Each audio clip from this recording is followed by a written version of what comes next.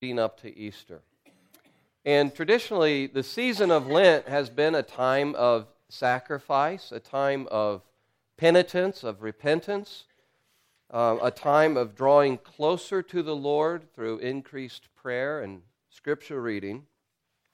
Some Christians give something up for Lent each year. And we shouldn't do that as if we're doing it to earn the favor of God. We shouldn't sacrifice something for Lent as if we're telling God that we are super spiritual and signaling to God that somehow we've obtained or want to obtain a super spiritual status.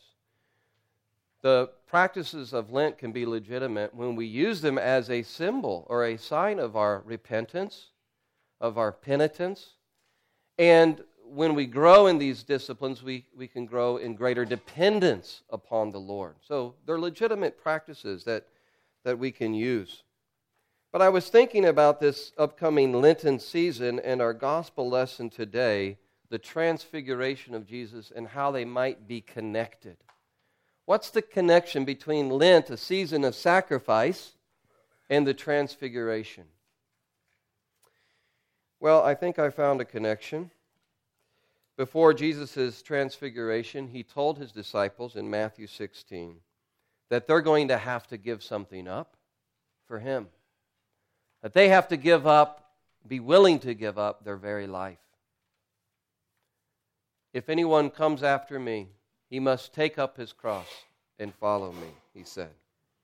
If anyone would come, let him deny himself and take up his cross and follow me.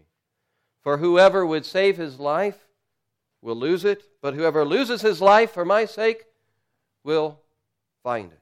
What does it profit a man if he gains the whole world? What does it profit a man if he has everything but loses his soul? And so Jesus is calling his disciples and us to give the sacrifice of our life to him for the sake of our soul. You know, to be a Christian is to live a life of sacrifice to Christ. There are degrees of sacrifice that we're called to make at different seasons of life in different places. Just being here this morning on a Sunday is a sacrifice. It's a sacrifice of time. It's a sacrifice of effort. And there are many other things that you could be doing. We won't list them. There are many other things that you could be doing this morning rather than gathering together with God's people to worship. But it's a sacrifice. The sacrifice of worship, an offering of praise, just to arrive here on a Sunday morning. Christians give money and talent and time to Jesus Christ. And again, we're ultimately called to give our very life to him. To the world, this is foolish. To the world, what we are doing in here doesn't make a whole lot of sense, other than perhaps it's religious activity that gives us some sort of therapeutic boost. But it's because they haven't seen what we've seen. It's because they haven't seen the glory and greatness of Jesus Christ. See, that's the difference. That's why we as Christians are willing to sacrifice to him, because of the greatness and glory that we've seen. And sometimes we might be tempted to wonder, is it worth the sacrifice? Sometimes we are tempted to give back, or to hold back rather, offering all of ourselves to the Lord Jesus Christ. And maybe when Jesus said to Peter, James, and John and the rest of the disciples, I'm calling you to give your very life to me, maybe they wondered, is it worth the cost? But then 6 days later, Jesus took Peter, James, John, his inner circle, these three who would become pillars of the early church, up this mountain, the Mount of Transfiguration.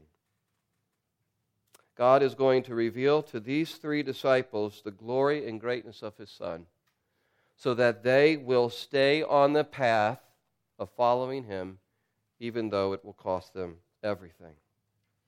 So let's look at this story of the Transfiguration of Jesus to understand something more of the greatness and majesty of our Lord.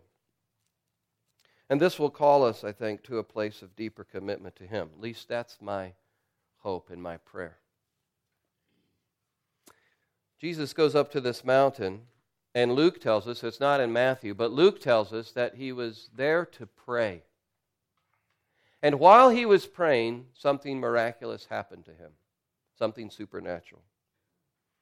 He was, Matthew says, transfigured before these three disciples. And this word that's translated transfigured is the Greek word from which we get our word metamorphosis. He was changed. He was transformed, so much so that it says His face shone like the sun, and His clothes became white as light.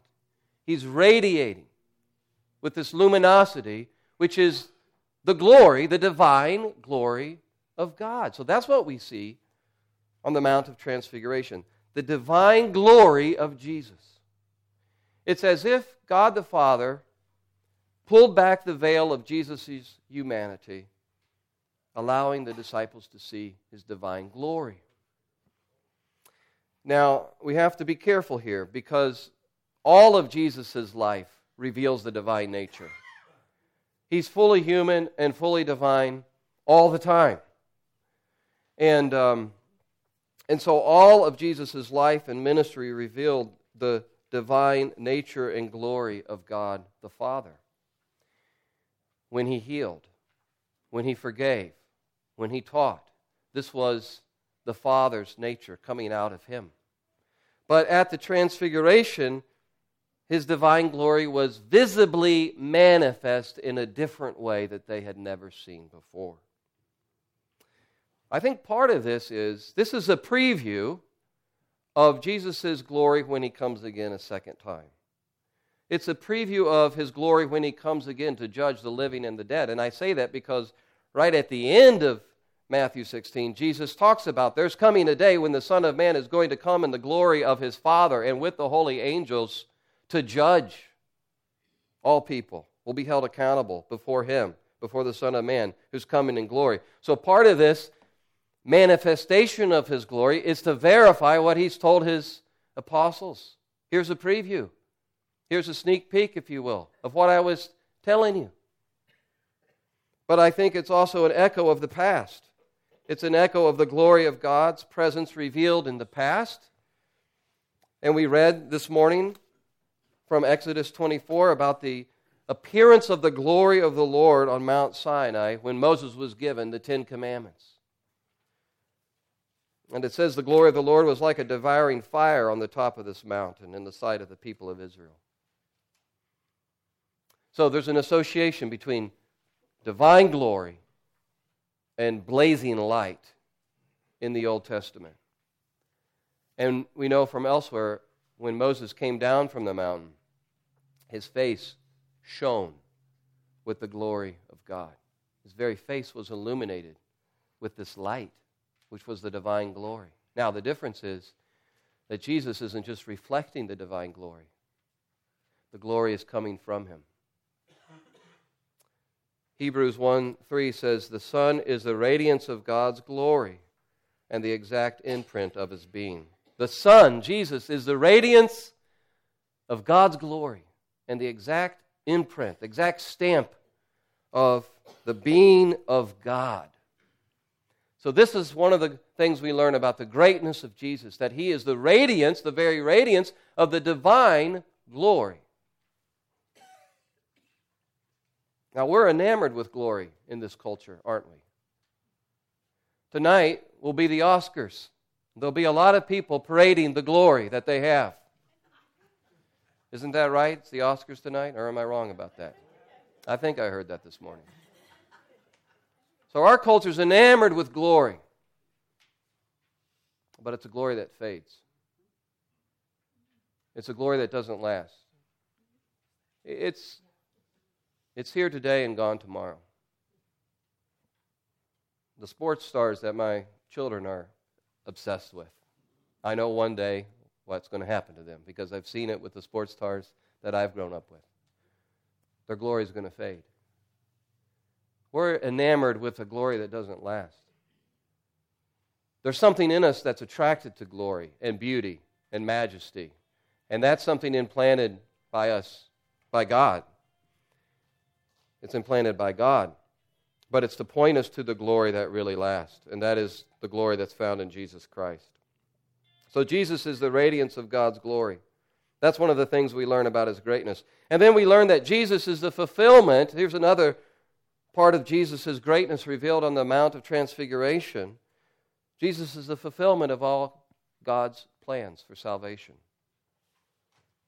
Jesus is the fulfillment of God's plan of salvation. And I base that on the appearance of Moses and Elijah. Now, this is already a mysterious and miraculous thing that's happening to Jesus, but as if that weren't enough, here comes Moses and Elijah appearing at the mountain as well. Moses represents the law of the Old Testament, and Elijah represents the prophets. The Jews believed that when the Messiah came at the end of time, God was going to send a Moses-like figure, and that Elijah would make an appearance to herald the coming of the King, to herald the coming of the kingdom of God. And so, having Moses and Elijah there, representing the law and the prophets as a herald of the coming kingdom of God, signifies that God's plan of salvation is reaching its culmination in Him. I like what Kent Hughes in his commentary says about this part of the story. He says, on the Mount of Transfiguration, I see Moses, and prophets, Elijah, shaking hands with gospel, Jesus, and saying, hello, finally nice to meet you. Law and prophets, shaking hands, meeting gospel, Jesus Christ.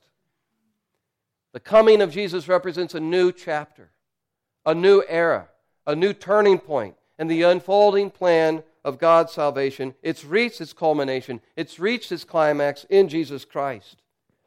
So we're no longer under the Old Testament covenant, thank God. We don't have to offer an animal sacrifice to be accepted by God. Jesus is the perfect sacrifice. We don't have to follow the ritual and ceremonial law of the Old Testament. Jesus has fulfilled all the law for us. And He's the final prophetic word. He's the final word regarding the nature and purpose of God for salvation to the world. So all of God's purposes are found in Jesus Christ.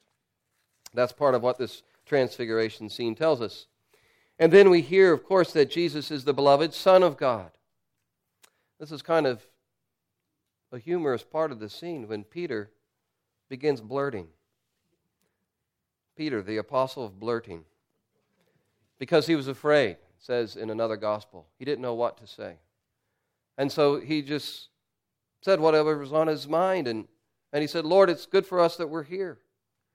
If you wish, I'll make 3 tents here, one for you and one for Moses and one for Elijah. I think he wants to memorialize this experience. He wants to do what people did in the Old Testament when they had this experience of God's presence, a theophany. They built a shrine. They built a memorial. But Jesus is calling him. He's going to call him down from the mountain. You can't stay on the mountaintop. You got to go down to the valley. You got to go down where the cross is. You got to give your life away. You've got to follow me, Peter.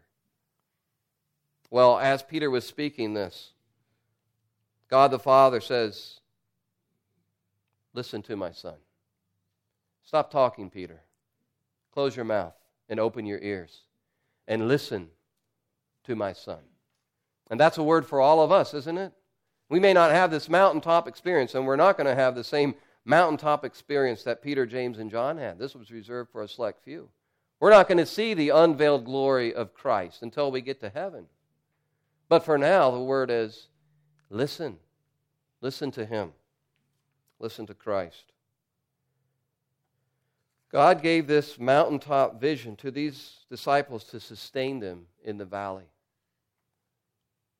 So that when it got tough to follow Him, they would continue on, knowing the greatness and glory of the Lord. And this experience left an indelible mark on their minds and on their hearts, and we see that when Peter writes in his second letter in chapter 1. This is towards Peter, the end of his life. Most scholars would date this towards the end of his life. And he says to his readers, he says, I want you to know we didn't make this up. We're not making this up. When we talk about the glory and majesty and the greatness of Jesus Christ, we're not following cleverly devised myths. We ourselves saw it. We saw and we heard. We were eyewitnesses of His majesty. For when He received honor and glory from God the Father, and the voice was borne to Him by the majestic glory, "This is my beloved Son, with whom I'm well pleased." We ourselves heard this very voice, born from heaven. For we were with Him on the holy mountain. And Peter is saying, I know that you haven't seen this, but trust us as eyewitnesses, as apostles. And this, again, is the position that we're in. As believers who've not seen the divine glory of Jesus yet with our eyes, we're called to trust the witnesses. This is part of faith. This is part of belief. This is part of believing anything, by the way. Some people make a distinction. Well, faith is just blind trust, and there's other ways of believing where we can verify and prove what we believe. But there's all sorts of things that we believe on the authority of other witnesses, isn't there? We can't test every scientific experiment ourselves and verify its reliability. We have to trust. We have to trust historical documents.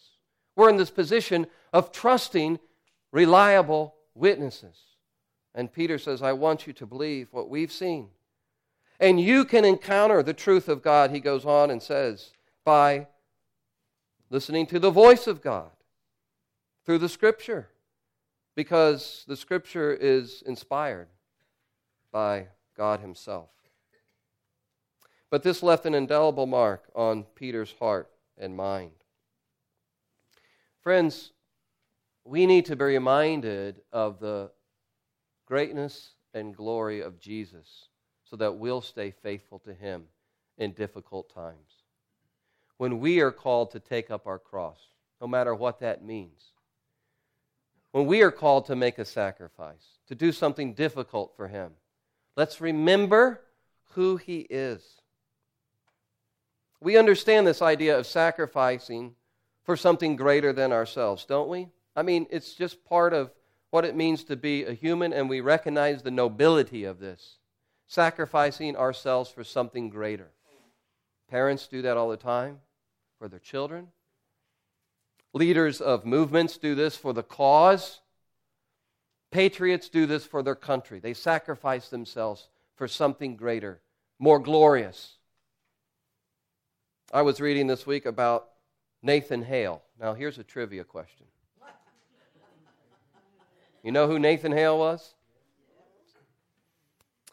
He was, some of you know, one of the first American heroes, a hero of the Continental Army during the Revolutionary War. Contemporary descriptions say that he was handsome, fun-loving, and a devout Christian. And he volunteered with Washington's army to go behind enemy lines to become a spy. And he was captured by the British. He was sentenced to death by hanging. And you know his last words. My only regret is that I have but one life to give to my country. What a noble sacrifice. He knew the greatness of ideas like liberty and freedom. He had been captured by ideas like liberty and freedom and the glory of his country. So he was proud to sacrifice his life, and he wished he could do more. Well, that's the point I'm trying to make here. When we behold the greatness and glory of Christ, we'll be drawn to sacrifice and to give our life for Him. And we can go through the valleys because of this mountaintop truth of who Jesus is. The valley might be a time of testing and suffering, of temptation. The valley might be an illness. The valley might be a betrayal by a friend or family member. The valley might be, this is not what I thought my life was turning out to be. This was not what my ministry was turning out to be. This is not what I've hoped and prayed for. But the word is, don't let these circumstances or questions or doubts pry your mind and your eyes away from the greatness of Jesus Christ. The reason we're Christians is because of who He is. Because of who He is. Now, our collect for the day, I want to draw your attention to that in conclusion once more, because I want to commend this to you this week as a prayer that you can use. Let's read it Let's read it together. Together. O God, who before the passion of your only begotten Son revealed his glory upon the holy mountain, grant to us that we, beholding by faith the light of his countenance, may be strengthened to bear our cross and be changed into his likeness from glory to glory. Through Jesus Christ our Lord. Who lives and reigns with you and the Holy Spirit, one God, forever and ever. Amen. Lord Jesus, I pray for each one of us here that you would indeed do that. During this upcoming season of Lent, that we would draw closer to you and behold more and more your glory. Help us to bear the cross then in light of your glory, whatever cross that is, whatever that means for us this season of our life, whatever valley we are in. Help us to be propelled by the truth of your greatness and your glory, knowing that we are pilgrims on this journey, pilgrims in this world, and glory is the final word for us as we're united with you. We pray this in Jesus' name. And everyone said, Amen. Amen.